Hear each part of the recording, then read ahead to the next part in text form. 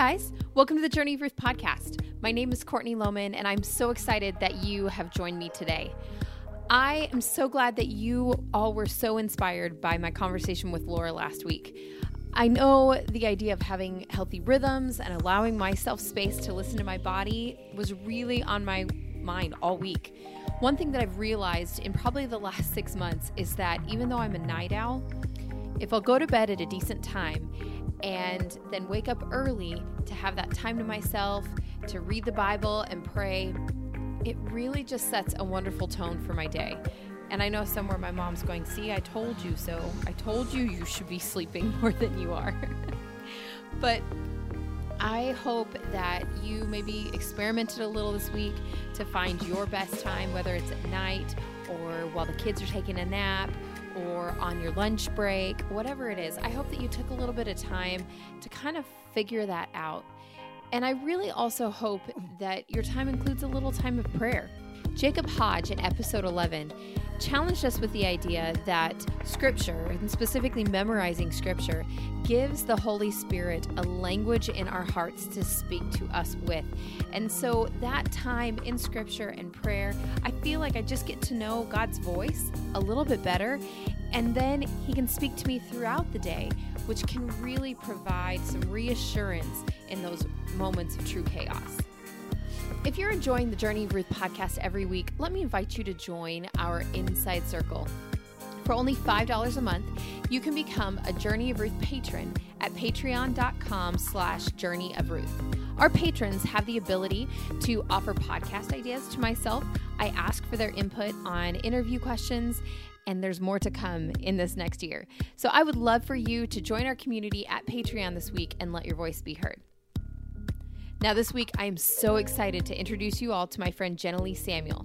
Jenna Lee and I have known each other since high school, and I know that a lot of our episodes here can be serious or they can have a heavier topic. Well, this is just fun. Jenna Lee has a styling business where she goes into her clients' closets. She looks at all the clothes that they have, and then she helps them create looks that follow current fashion trends. Isn't that so much fun? So I asked her to come on, talk about her family, talk about her love of fashion, and give us some good fashion tips because I need them. So I hope you guys enjoy.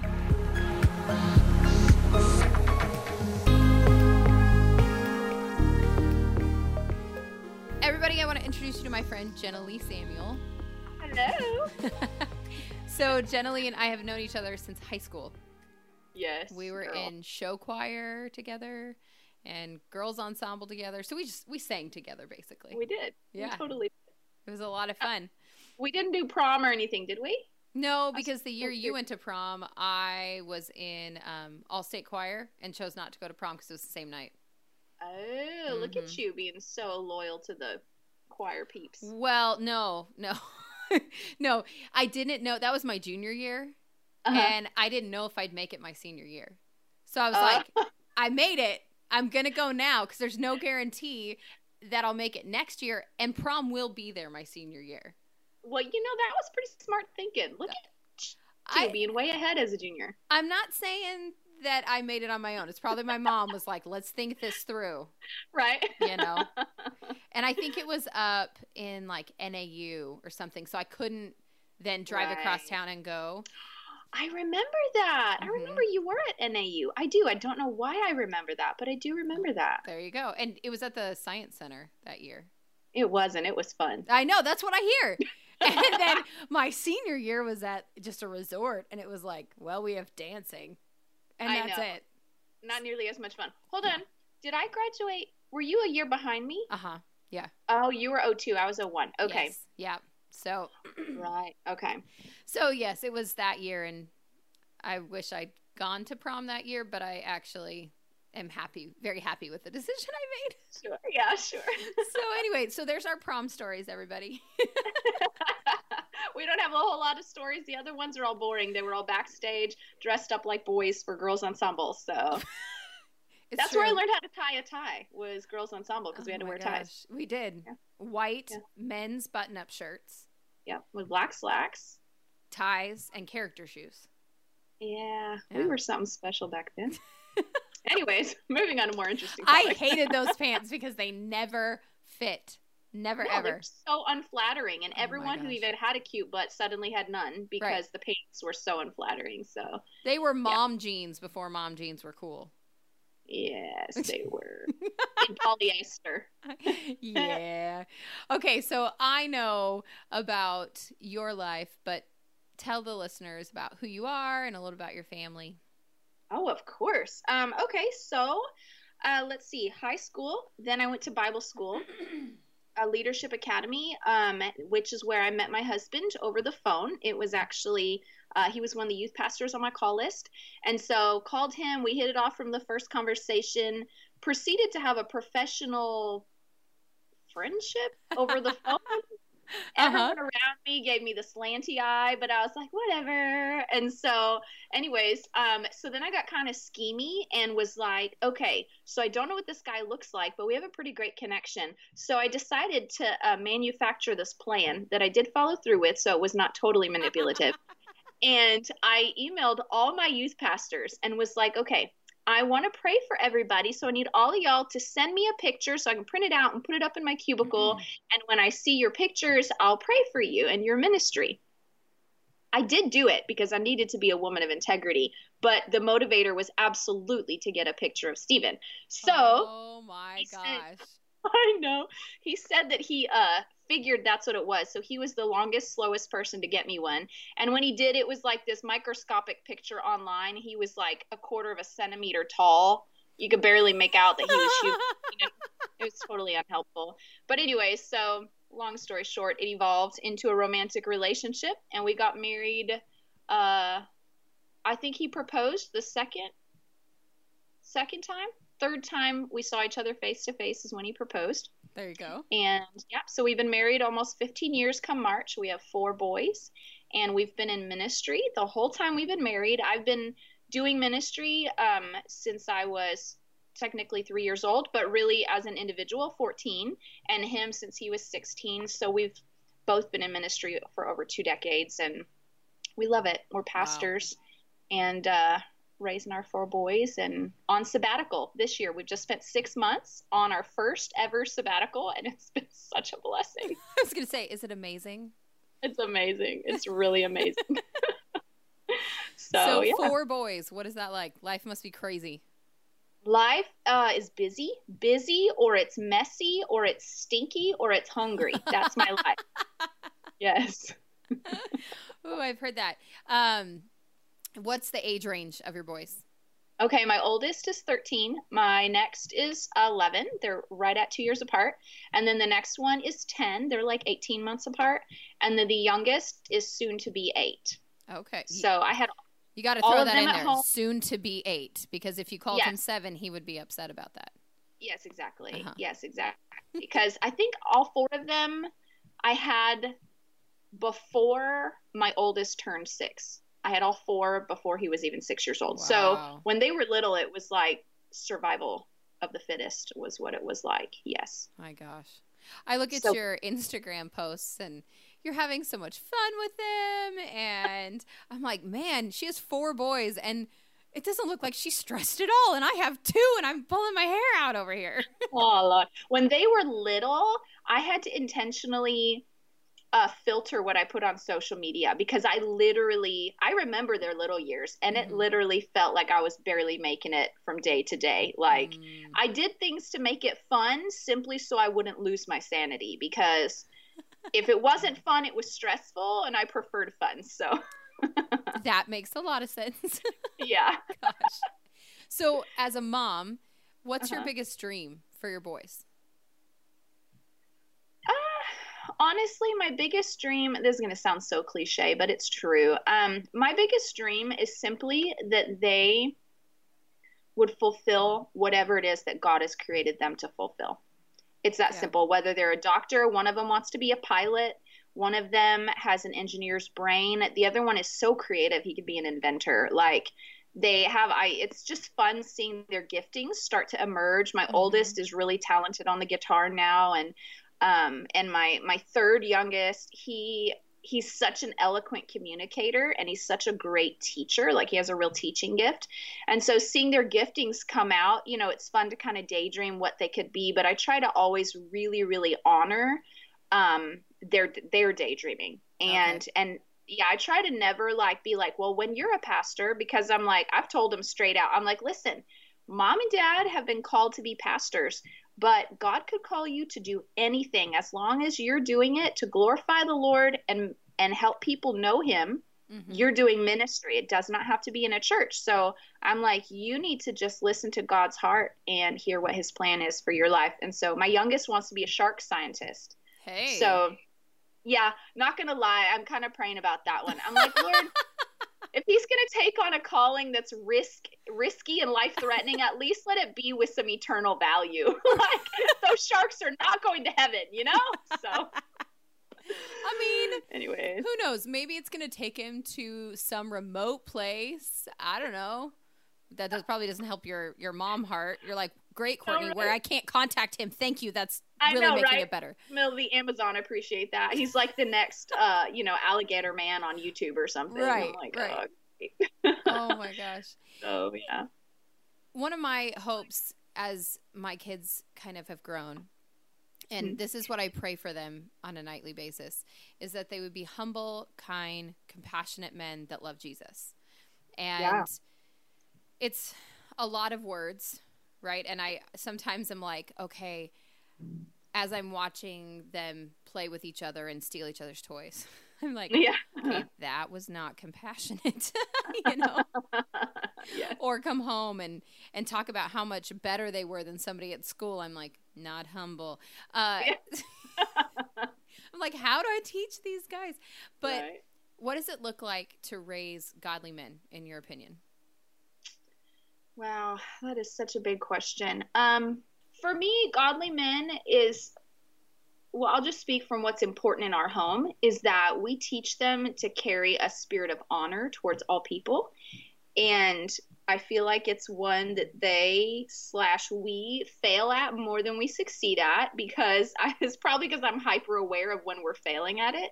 But I really try to call forward when they're doing it well, but that just means that they treat each other like they're utmost important, and that their feelings matter, that their words matter, that their boundaries matter. That's a big one. I don't know if that's just boys.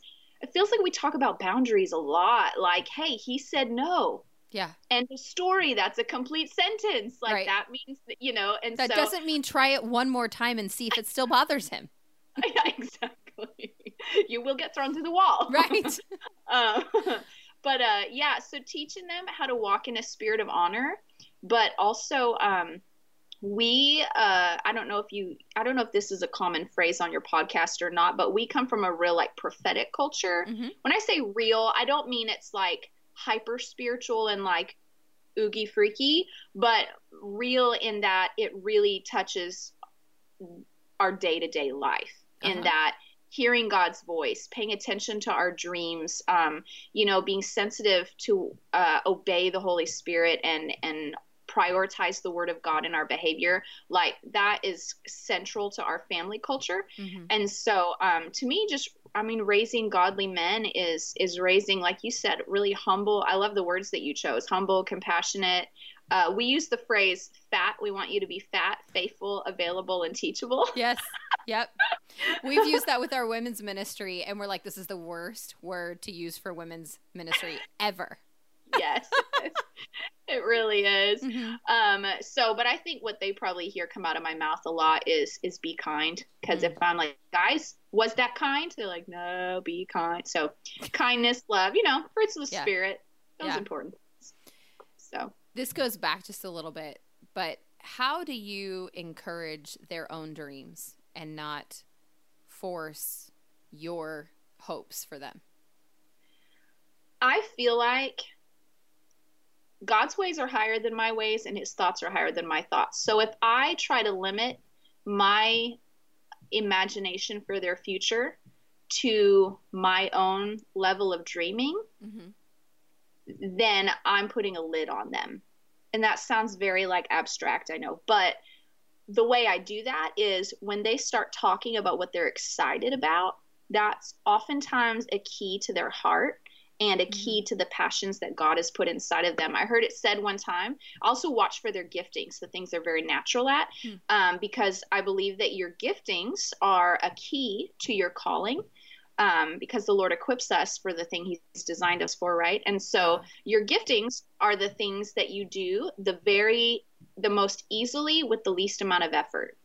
They come the most naturally to you. So no matter what environment you're in, no matter what's going on, those giftings will naturally show up. And so for me, that's communication and leadership. Those are just two of I'm not afraid to take charge. It's gotten me in trouble more than I can count, and my communication also has got me in trouble more than I can count. I get that one.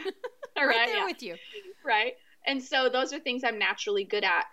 My different boys have natural strengths that emerge in different settings. And so I try to watch for those patterns. And when I see those giftings and I see those strengths, I try to really water that with encouragement.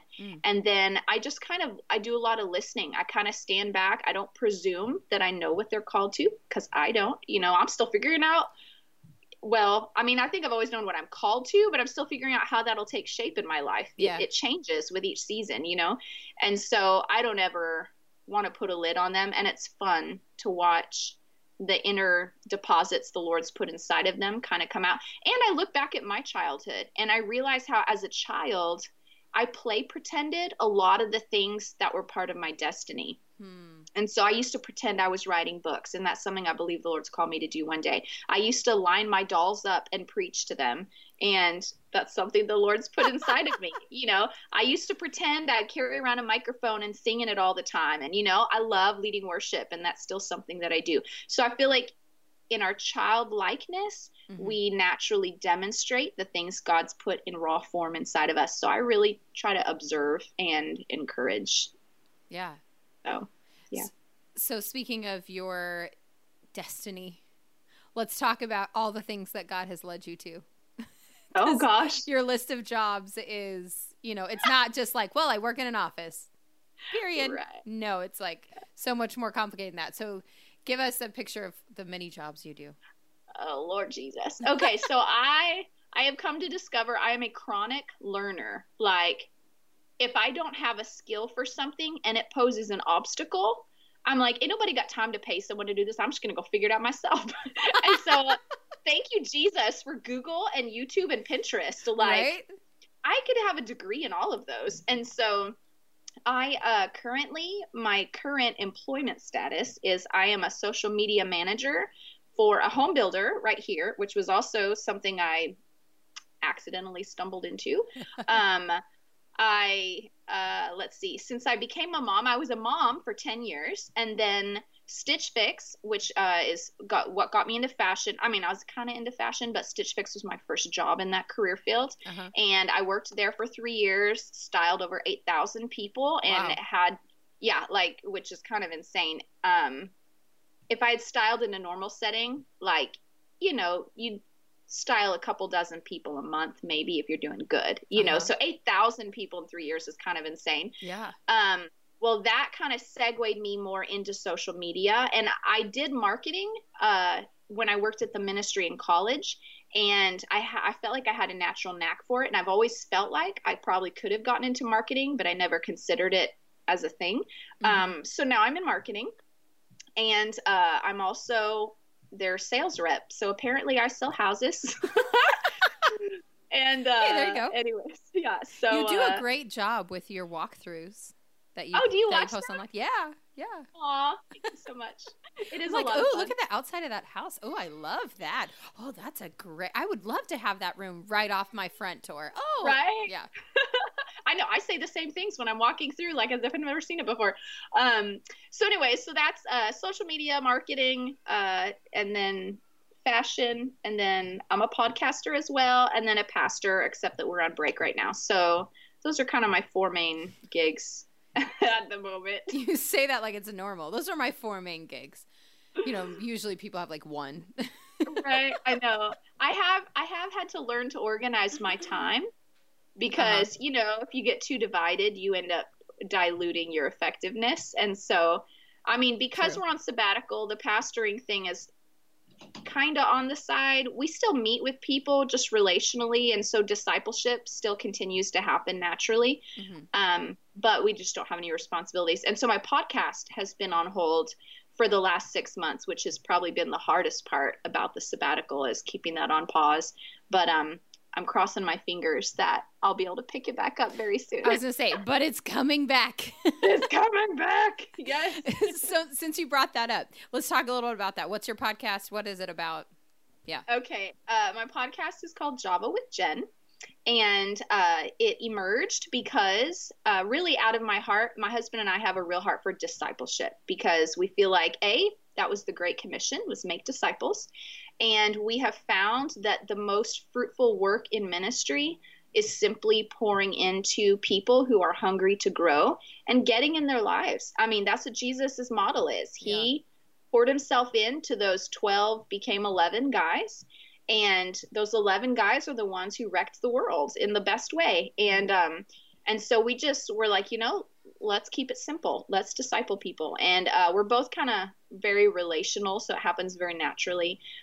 So after 12 years of being college pastors, many of those women, we went from what degree should I choose to should I date this boy to I said yes and we're getting married to I found out I'm pregnant to how do I raise this toddler, and like their lives progressed, and the common voice among all of it was, I've never had anyone to go to until you stepped into my life, which was flattering, but then heartbreaking, because I'm like, why is this such a common sentiment? Like, the Bible tells older women to teach the younger women to love their husbands and to tend to their households. Like as older women, we have a responsibility to mentor and disciple the younger women. And so since many of them were moving off and less accessible, I was like, a podcast does not replace sitting down and having coffee with someone, but maybe it could come kind of close. And so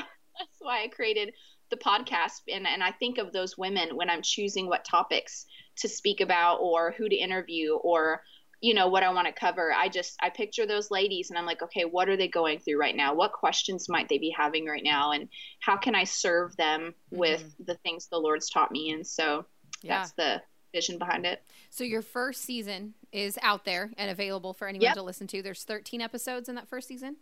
You said it. All right. One of the most impactful, because I'm a Java with Jen fan. I love it. So one of my favorite episodes is the episode where you talked about shame in parenting. And it really kind of opened my eyes to the fact that you don't really need to shame your children, because shame is already there. And like, you don't need to scoop that on there, because they're probably already feeling it without you adding it. And so that's one episode that I loved. But there's 13 great episodes, so everybody go listen. And more to come. So I'm very excited. And more to come. Yes. Yes. In fact, my two most recent episodes were about learning to hear God's voice and how to basically walk in the prophetic. And that second one, that's real practical. That one is probably one of my most listened to episodes. And then the other one was the one you mentioned about parenting. And then I think my other most popular one, aside from the one with Manuel Reyes, because he's a celebrity, so more people look up his name, Right. So, Yeah. Of course. Yeah. But the other one was one of my personal favorites is the one about for mamas who miss the Lord.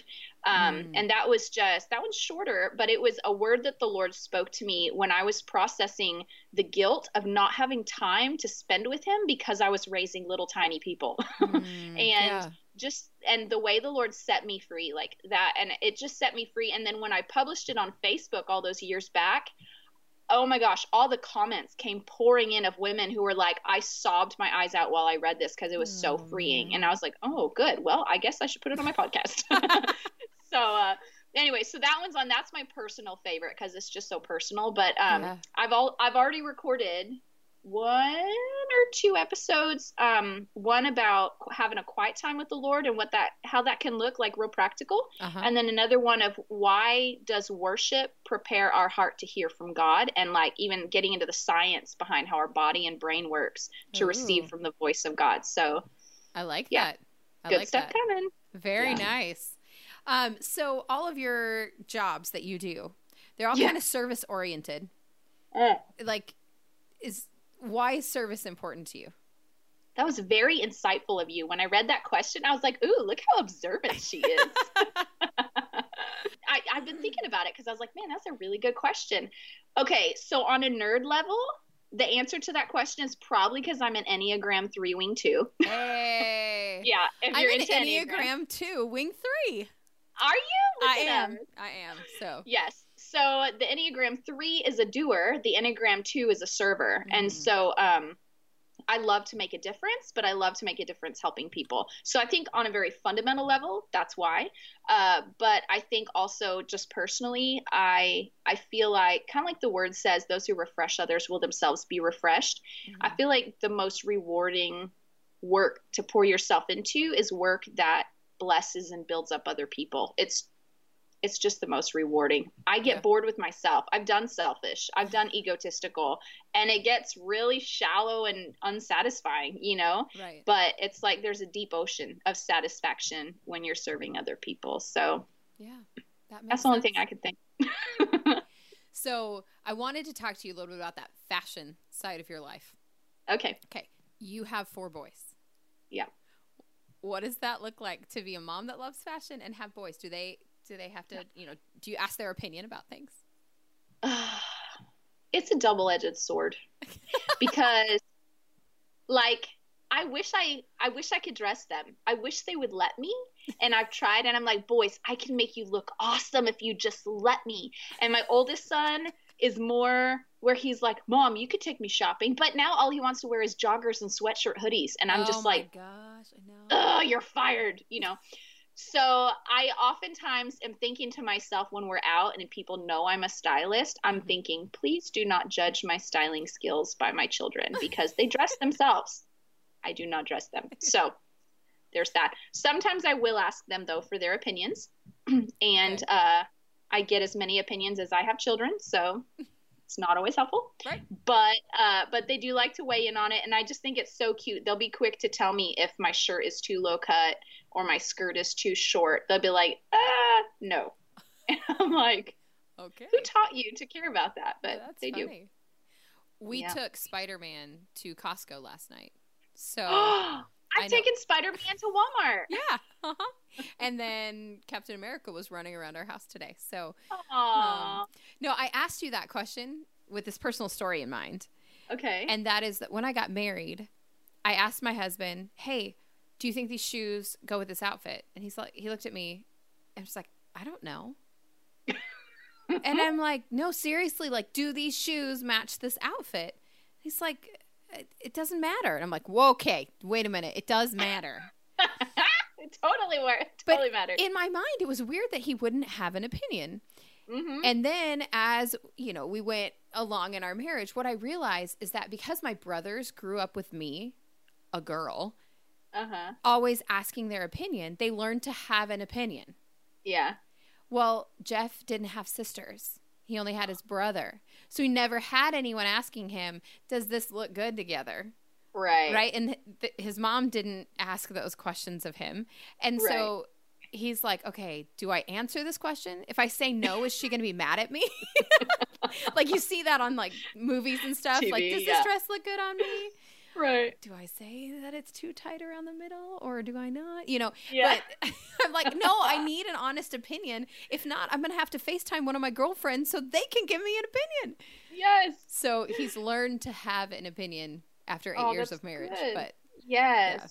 My husband used to be, I'd come home and I'd want to show him everything I bought. And he was like, he couldn't be more interested in a piece of salami. Like he was just like... so not interested. And so I had to teach him. I was like, okay, stop what you're doing. Eyes on me. I'm going to show you the things. You're going to be excited because I'm excited. And he was like, oh, okay. And so I had to spell it out for him. So even the boys, like if they ever say something like rude in response, I'm like, whoa, whoa, whoa. Okay. You can have your opinion. You cannot be rude. I'm still a girl and I still have feelings. I may be your mom, but I still have feelings. Please. Yes, exactly. And so, but usually they're very sweet. Usually they'll be like, oh, Mommy, you look so beautiful, or something very sweet and thoughtful. So that's good. Oh my gosh, that's so funny. So one of the things that you do in fashion is that you will go in and work in people's closets and their clothes that they already have. Like styling their closets. Can you talk about what that is and what is your goal when you walk into their closet? Yes, I love doing this. In fact, I have a client next week. I can't wait. She found me. Oh, there you go. I know, she found me. So I'm like, yes, I will come to your closet. So in all my time styling at Stitch Fix, there was kind of like these top emerging hurdles that women would get stuck on with their wardrobe. It was, I don't know my body shape. I don't know how to dress my body shape. I don't know what my style is. I don't know how to put an outfit together, or I don't know what clothes I need to feel like I have what I need. Mm. And so it was like those basic ones. And so when I go into a woman's closet, it's actually really interesting. When I have my first consult, I'll ask them, I'll be like, okay, what are you hoping that we will accomplish, or what problem are we solving? And usually their answer is, I have no idea. Like they don't even know what the problem is. They just know when they walk in their closet, they have no idea what to do. And I used to be like that. Like I used to be that person. And so I totally understand the feeling. And so when I go in there, I'll give them a basic education. Let's figure out what your body shape is. Let's figure out what colors look best on you. Let's look on Pinterest. I created some boards that are in the different like style categories to help them kind of hone in on a couple key styles they really like the most. And then from there, I'll be like, okay, now we know how to dress for your shape. Like we know what direction we need to go for that. We know what direction to go for style. Let me show you how to build an outfit. And we'll go through what's in their closet, and I will pull things out, and they'll pull out pieces maybe they struggle with, or pieces that they're bored with, or whatever. As long as it fits, that's the criteria. Yeah. And I'll walk them through how I build an outfit starting with one piece. And then usually based on how it fits their body, if they're like, yeah, I've tried it on, that jacket on, but it just makes me look square and boxy. So I'll be like, okay, put the jacket on. I'll be like, here's some tricks. And I'll be like, roll your sleeves to your elbows. Okay, that accents your waistline. And they'll be like, oh my gosh, it looks so much better. So I'll show them little tricks to make their legs look longer, make their waist look smaller, make their arms look, or their neck look long, whatever. The things that will flatter your shape. And then suddenly it's kind of like they have the education, more of the education that they need. Mm-hmm. To feel like they can confidently put something together. And then usually at that point, we have figured out some key pieces that they don't have in their closet. So I make a list while we're going through everything. And then if they want me to go shopping with them, I can tackle that shopping list with them. Or when they're shopping, they are not wasting money on non-essential pieces. So yeah. That's amazing. I know that a couple months ago, I was looking for a good pair of skinny jeans. Mm-hmm. I kept finding jeans that were stretching out every time I wore them just for a couple minutes. And so I sent you a message and I was like, okay, you've got to tell me what am I doing wrong and where am I supposed to find a skinny jean? And you told me that I needed to look for one with a higher polyester or spandex, higher spandex percentage, because cotton stretches and stays stretched out. Yeah. I had no idea that was a thing. I mean, I've looked at the percentages, but never thought, oh, that means the piece will respond like this. Yep. That was all stuff that I had to learn by default, because when I was styling clients with Stitch Fix, I mean, 75% of my clients, I never even laid eyes on them. I just went by described measurements and their feedback of how certain pieces fit them. But of course we had over 200 brands. And so I would look through all these jeans that are in their size. And then it came down to those nuances of like, okay, they're fuller in the butt, so they need a higher rise in the back. Or, if this is a 4-way stretch, it'll help hug their curves better. Or if it's this or that. So I had to know how fabrics interact with different cuts and shapes and all the things. Yeah. That's a lot to keeping your mind, but. Oh my gosh. Yeah, it was.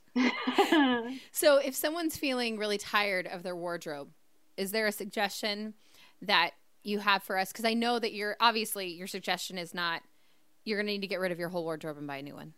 No way. No. For one, if someone's tired of their wardrobe, I try to hone in on why are they tired of it?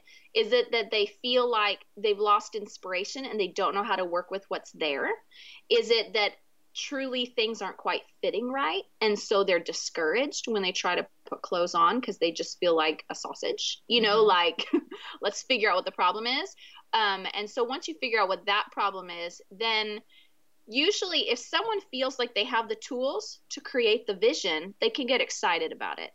So it's knowing that you have the right key pieces. Sometimes you just need I remember I used to get super frustrated with my wardrobe, and it was because what I needed layering tank tops to make a number of my shirts work. Or even because I have a short torso, the layering tank tops made my waist look longer. So then I looked better in the clothes I had because it added a little length on top. And so little things like, or let's say you're frustrated with your wardrobe because you have all these great summer pieces, but you can't wear any of it to church. So when you get dressed on Sunday, you're mad at your closet. Okay, go buy a denim jacket. Okay. Your denim jacket, roll the sleeves in the summer. It goes over tank tops. It goes over everything. Goes over dresses, goes over sundresses, maxi dresses. Put it with a leather skirt. Put it with everything. So like there's certain staples that will help you get so much more creative mileage out of your closet. And so I usually try to make sure they have all those staples. And you can figure that out by going online. Pinterest is a goldmine. And look up capsule wardrobe. A capsule wardrobe is basically where you get the most multifunctional pieces and you make that the core of your wardrobe. And so, usually there are a lot of neutral pieces because it makes them more interchangeable. But you're going to get more mileage out of them. And so that's usually what I'll do. Or I'll tell people go online also and just start browsing and seeing what gives them joy when they look at it as far as styles are concerned, and then try to mimic some of those styles. And just even a couple new looks can be enough to kind of give you a fresh breath when you're digging through your closet. So yeah. Someone once told me when we were decorating, I believe it was our nursery, they said, go on Pinterest and just search for nursery decor. And then just scroll through and add to your page, add to your board, whatever it is that strikes your fancy. Don't even worry about it being all the same.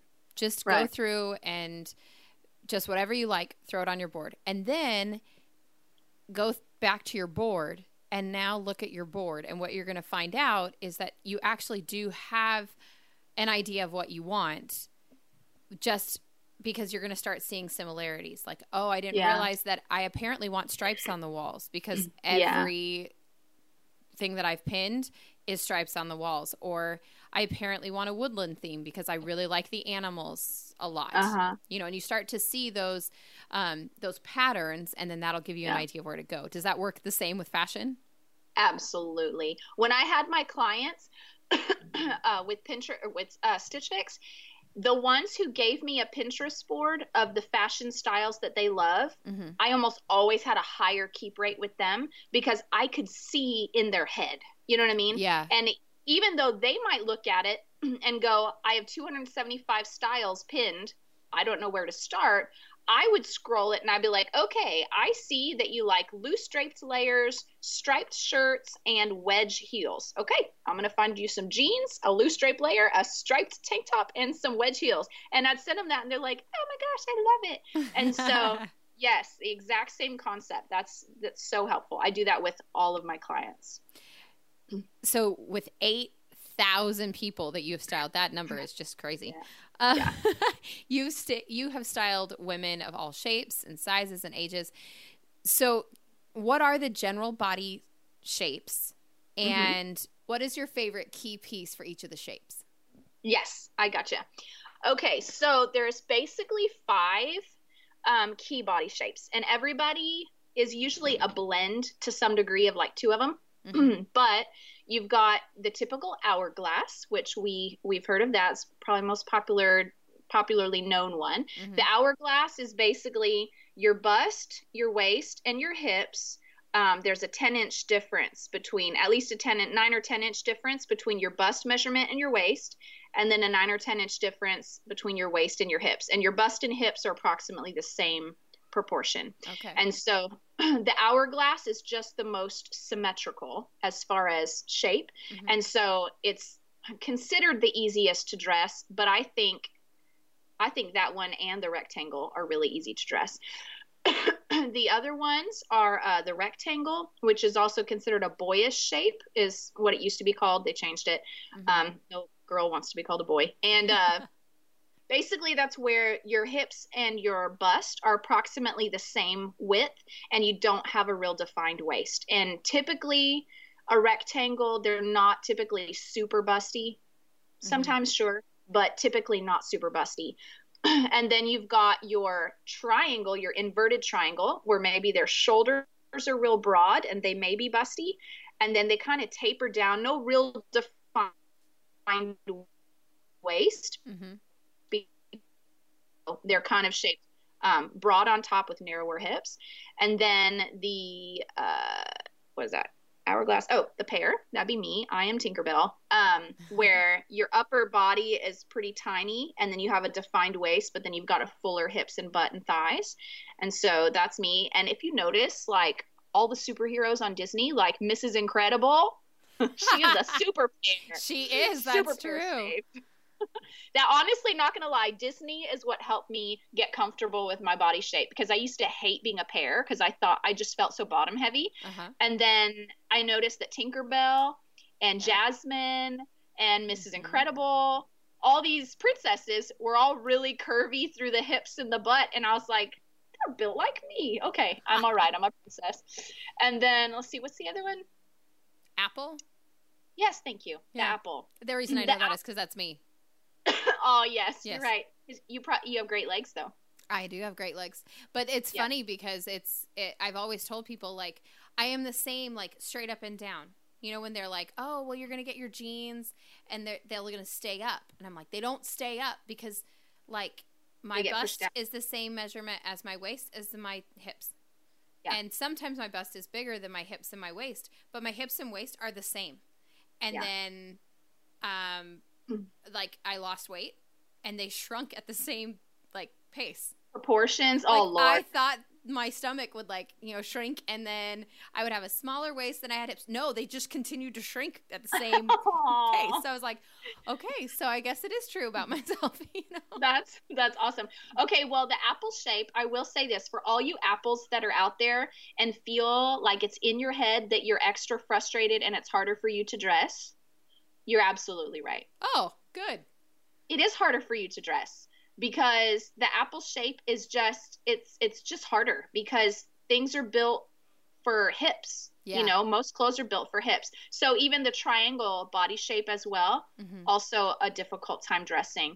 And so if you're carrying extra weight as an apple, tend to carry it in the middle. Usually an apple is pretty busty, but the apple's got great legs. And so usually a very lean, shapely legs. And so you rock those legs, girl.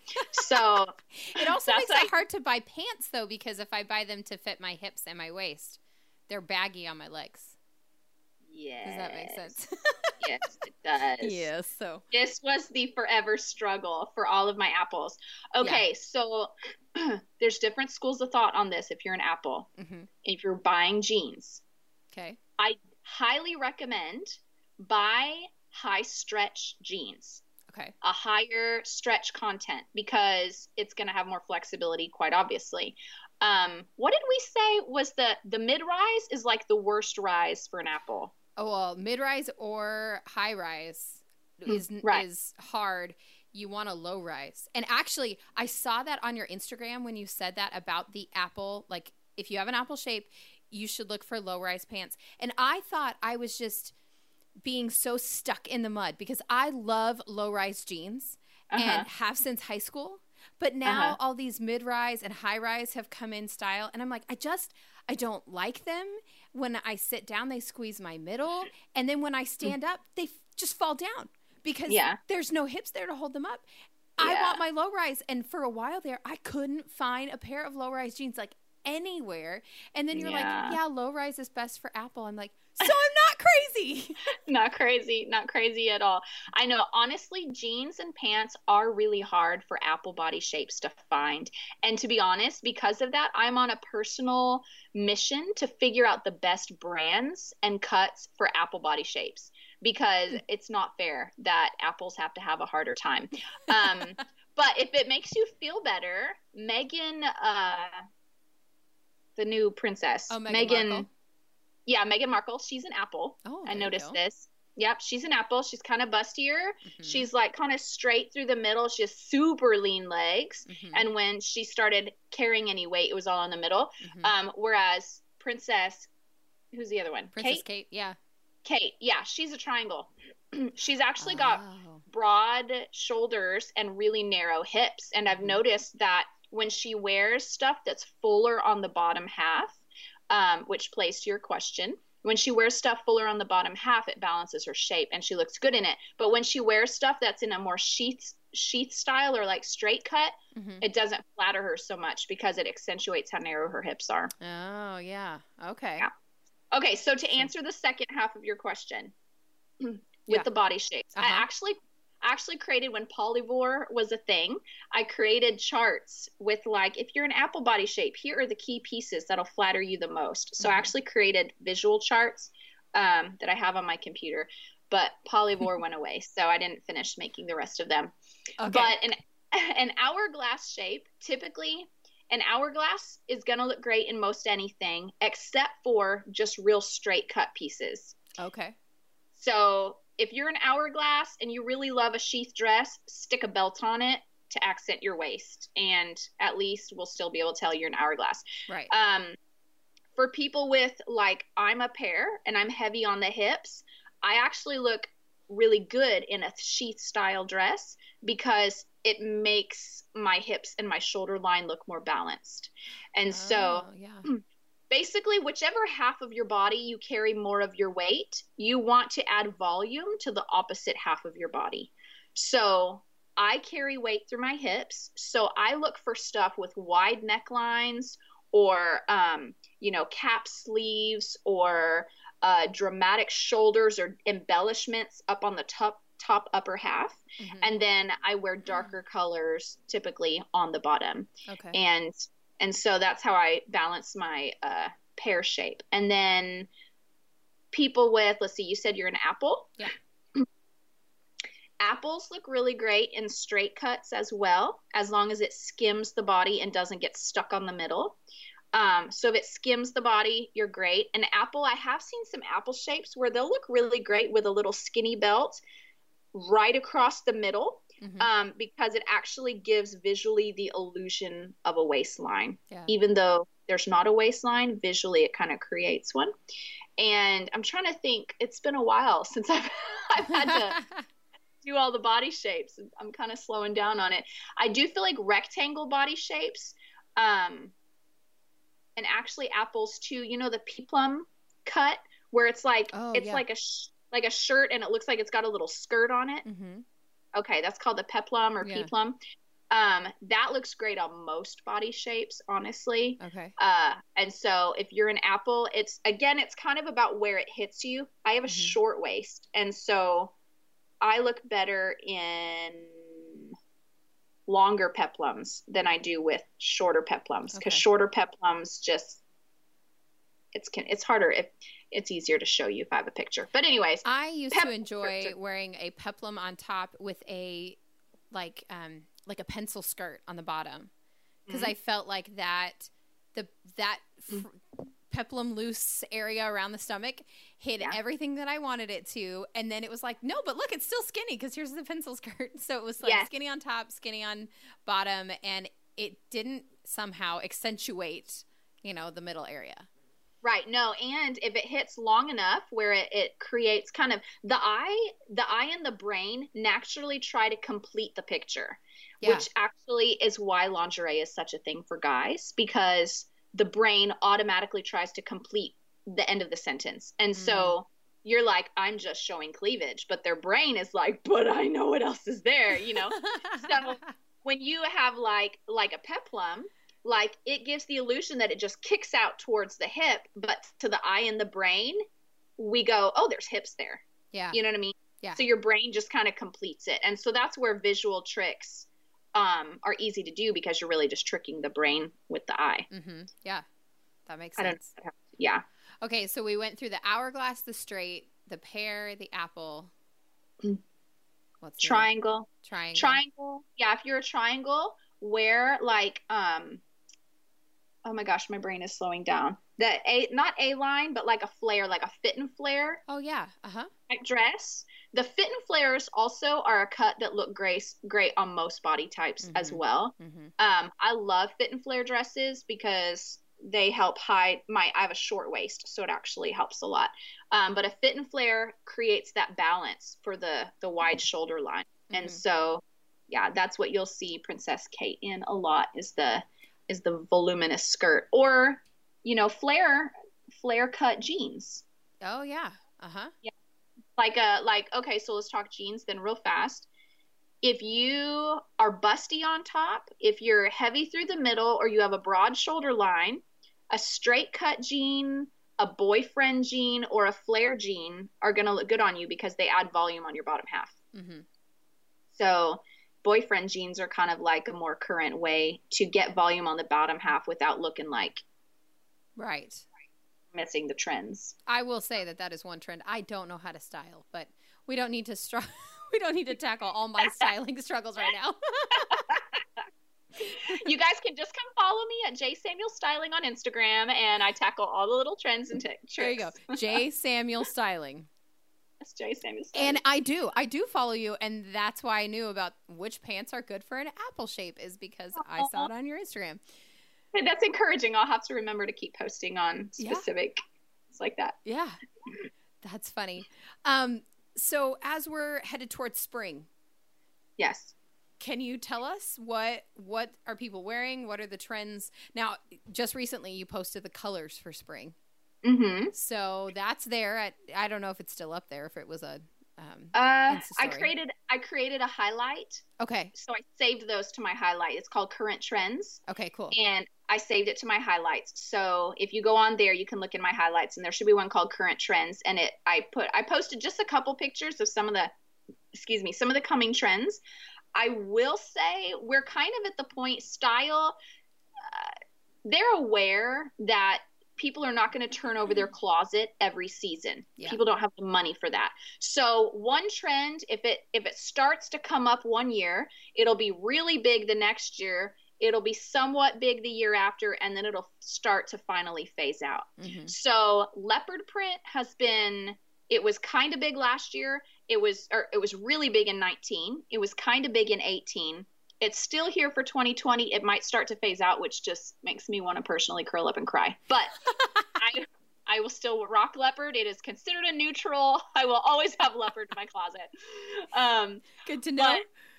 Yeah. So anyways, all the trends the last handful of years have been very skinny, slim cut, ultra skinny, very form fitted.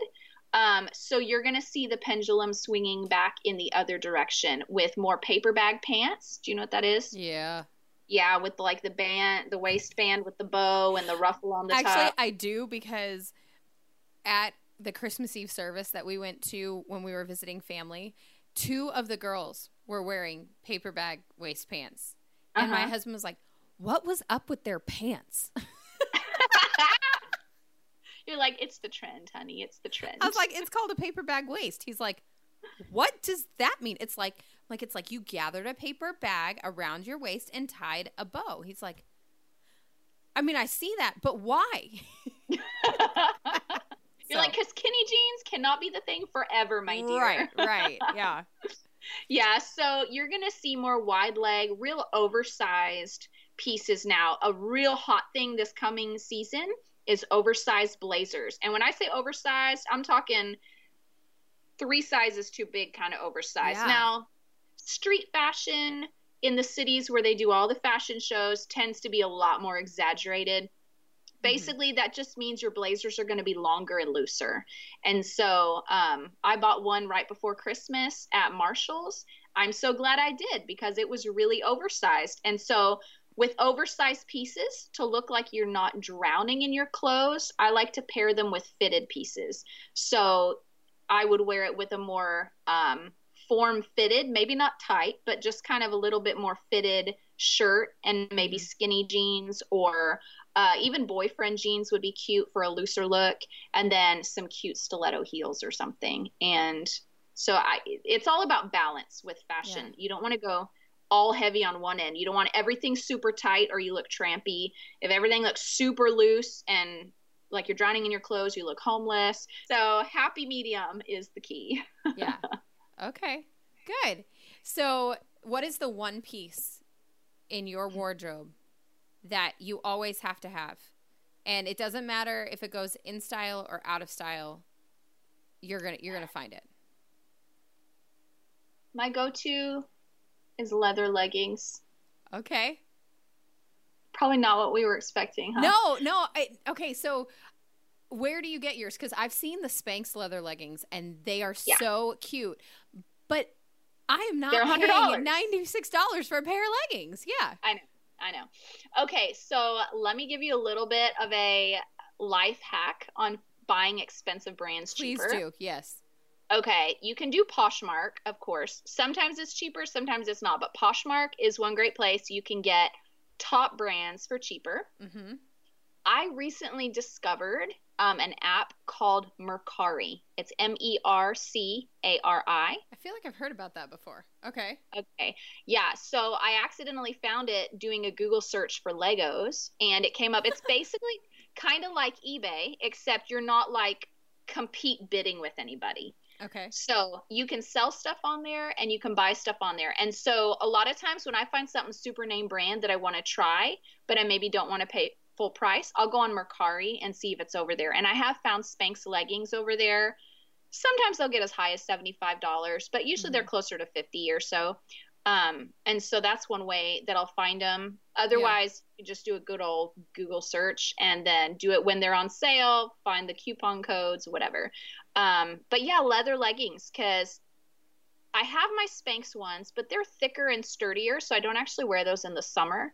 I like to wear my real thin kind of faux leather pleather. They're like just leggings, stretchy, but they have like that coating on the top that makes them look like they're shiny. Yeah. And you can get those on Amazon. They're like $15. Yeah.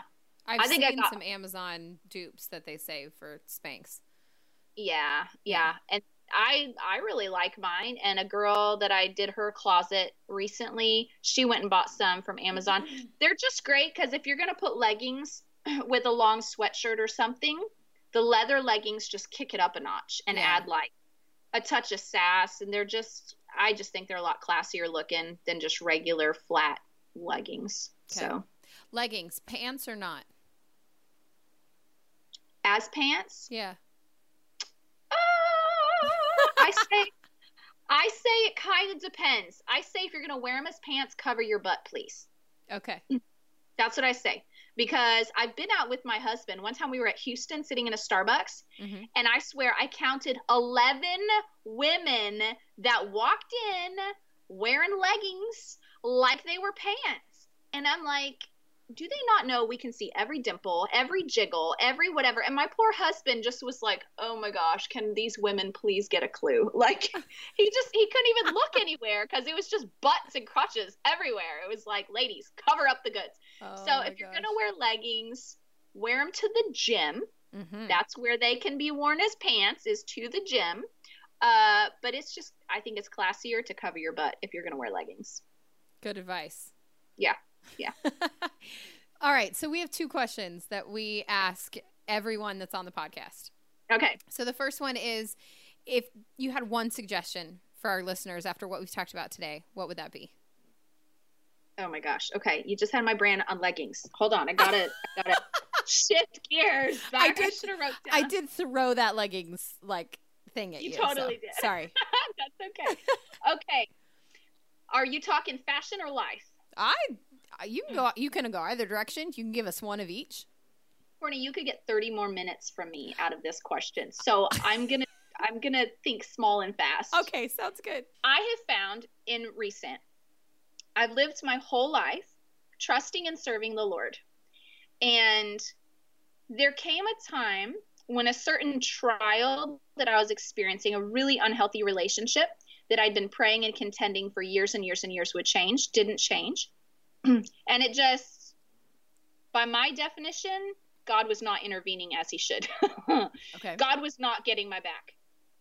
So my thinking shifted and I was like, you know what? Guess I'm going to have to get my own back. And when my heart shifted in that direction, I could look back and see that the years that I entertained an attitude of I've got to get my own back or I've got to control my own life somehow, which is a dream in itself. Like, who really controls their own life? I mean, hello, wake up call. My children. No. Yeah. Right. But when I realized how many choices that I made that either affected my character, affected the joy of my life, affected my relationships, any kind of slow deterioration in the quality of who I was started with my belief that God was not in my corner and that God did not have my back. And I look back to that and I'm like, I should have known better. And now standing here, I can look back and see how even when it was difficult and he was allowing my faith to be totally exhausted in that situation and totally brought to the edge of it, I can see how carefully he was coordinating the steps of my life and the experiences of my life, even in the moments where in the midst of it, it felt like he was nowhere to be found.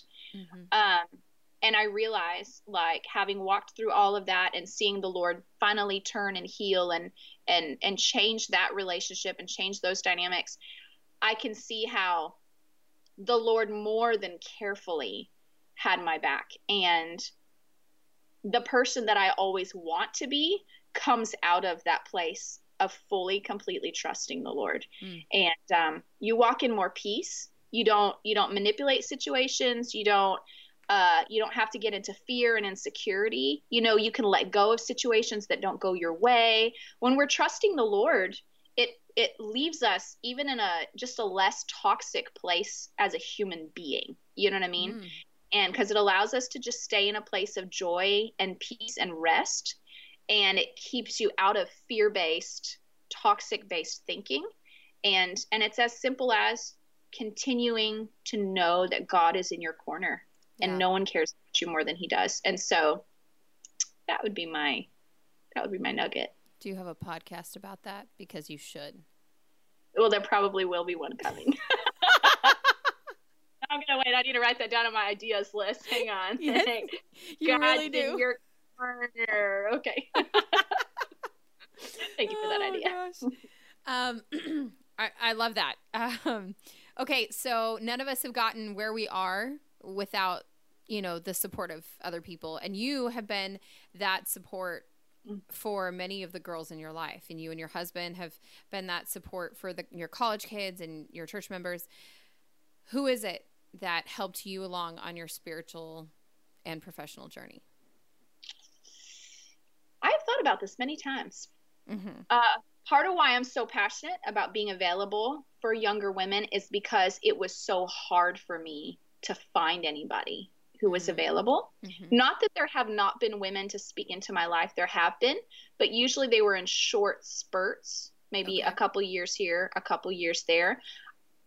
Aside from my mother and my sisters, I would say there wasn't necessarily any one woman that walked with me through the years. And I don't know if that's good or bad. I'm thankful for the women that I had that came in short seasons. You know what I mean? But I think because I've always been so hungry, and because I don't want Sunday morning Jesus. I want deep in your face, I'm going to wreck the world like the disciples did kind of Jesus. Yeah. And that's a harder mentor to find.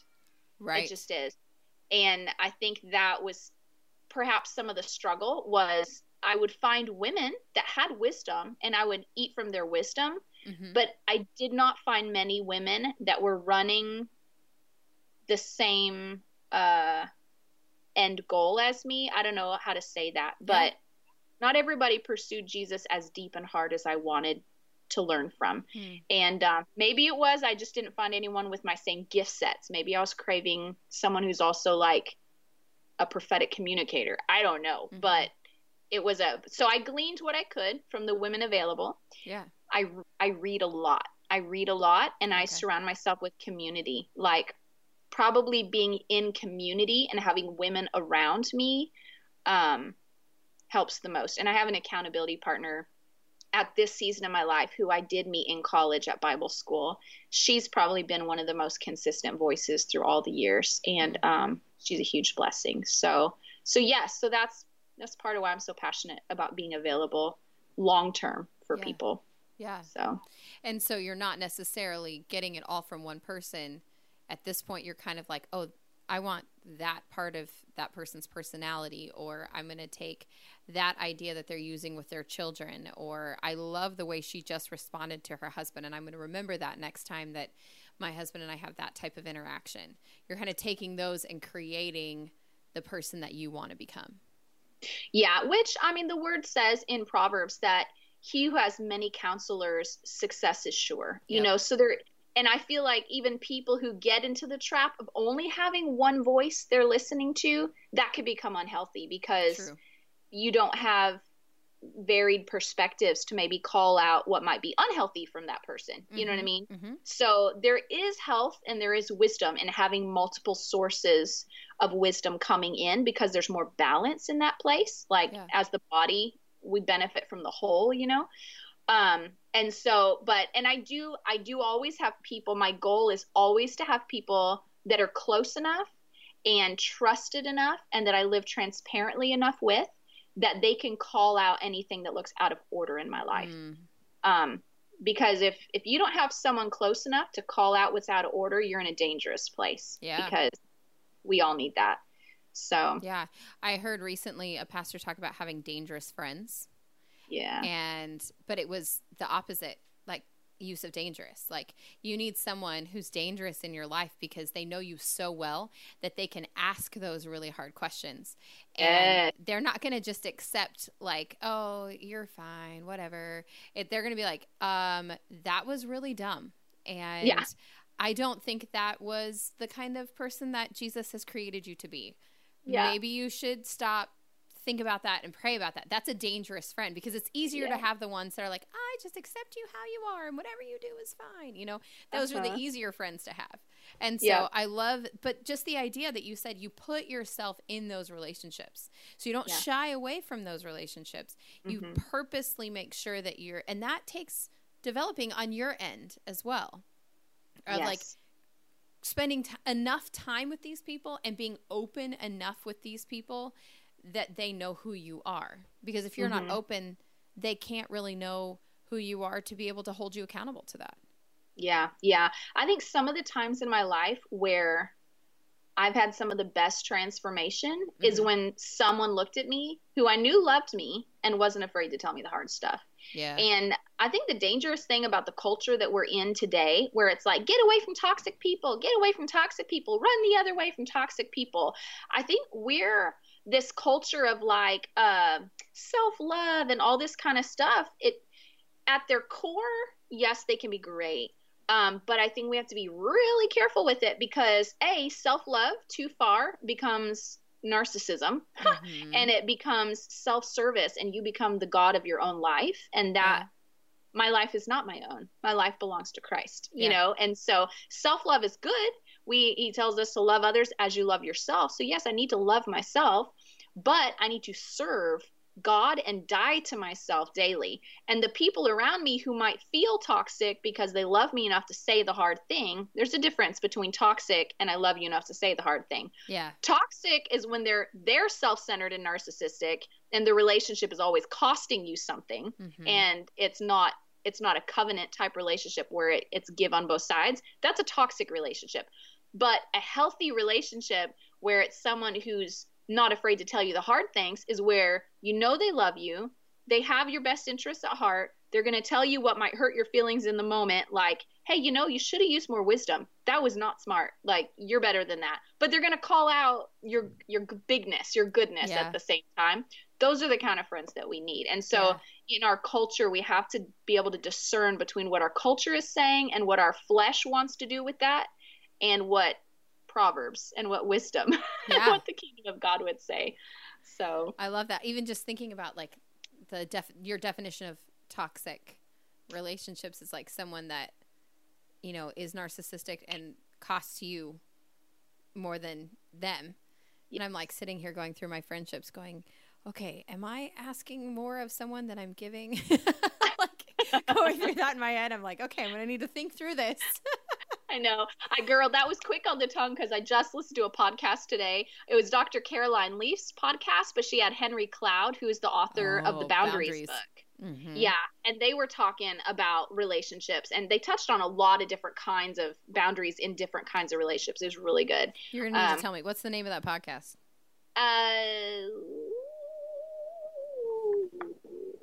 There's a brain on the front of it. It always looks like a butt to me. It's so funny. Oh. I'm sure they'll be glad to know that. Dr. Caroline Leaf, it's called Cleaning Up the Mental Mess. Oh, okay. And yeah, she's got a little brain on the front. She's so cute, but yeah, the brain just looks like a butt at first glance. But I think it's episode number 121. Okay. Well, I am a big fan of boundaries, and I know that has really helped us in some of our relationships.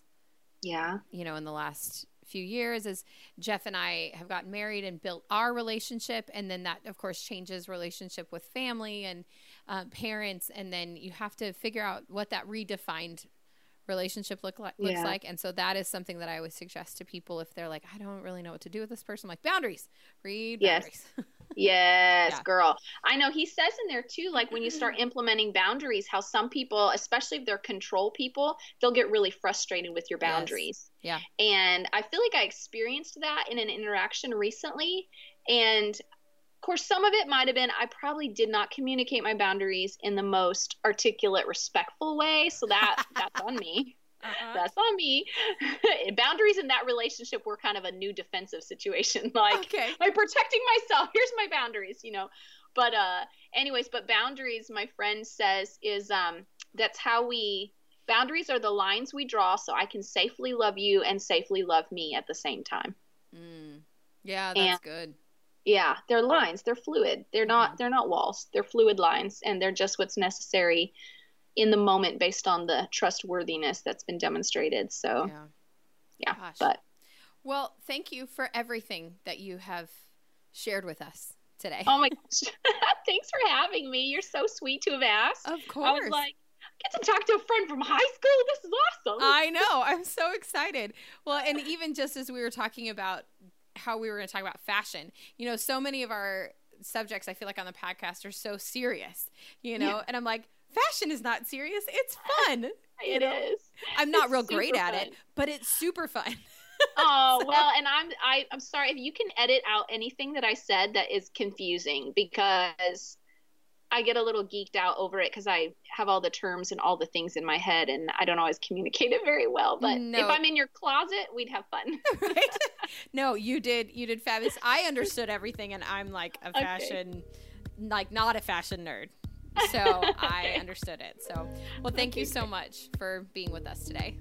Absolutely. Thank you so much for having me. Of course.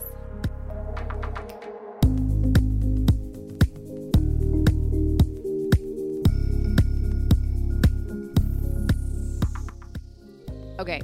Now I don't need any emails coming to the journey of Ruth at gmail.com in a couple days with angry spouses wondering why the Amazon order for this month was so much bigger. But didn't she make you think about your clothes and maybe even dressing your body in a different way? I mean, maybe she gave you a concrete reason to hate high-waisted pants. just me. If you love them, good for you, but I just can't do it, guys. I just can't. And I realized that my body shape had a lot to do with the reason that I hated high-waisted pants, and it was Jenna Lee that helped me realize that. So I hope you were encouraged by her. I hope you were encouraged by her words about her boys. I loved her encouragement of observe and encourage. And I'm going to use those words when I'm tempted to intervene or to try to change my kids' thought process. Observe and encourage. I mean, probably we could use that phrase in so many areas of life, right? You can get a hold of Jenna Lee over on her podcast Instagram page at Java with Jen, or her styling page at J Samuel Styling. You can also find her on Facebook on the Java with Jen podcast group page. If you send her a message, she's always very quick to respond. But I would say if you're on Instagram, follow her because she's always got great content that she's throwing up there each week. And remember to consider becoming a patron of the podcast over at patreon.com/journeyofruth for only $5 a month. This is your chance to be a greater part of our podcast community. I would love for you to visit me over on Instagram at Journey of Ruth, on Facebook at Journey of Ruth, or on our website at journeyofruthpodcast.com. The website is the perfect place to find older episodes of the podcast, find out more about our mission, and request that I come speak to your group or at your group's function. I hope you all have a wonderful week, and I will see you back here next Monday on the Journey of Ruth podcast.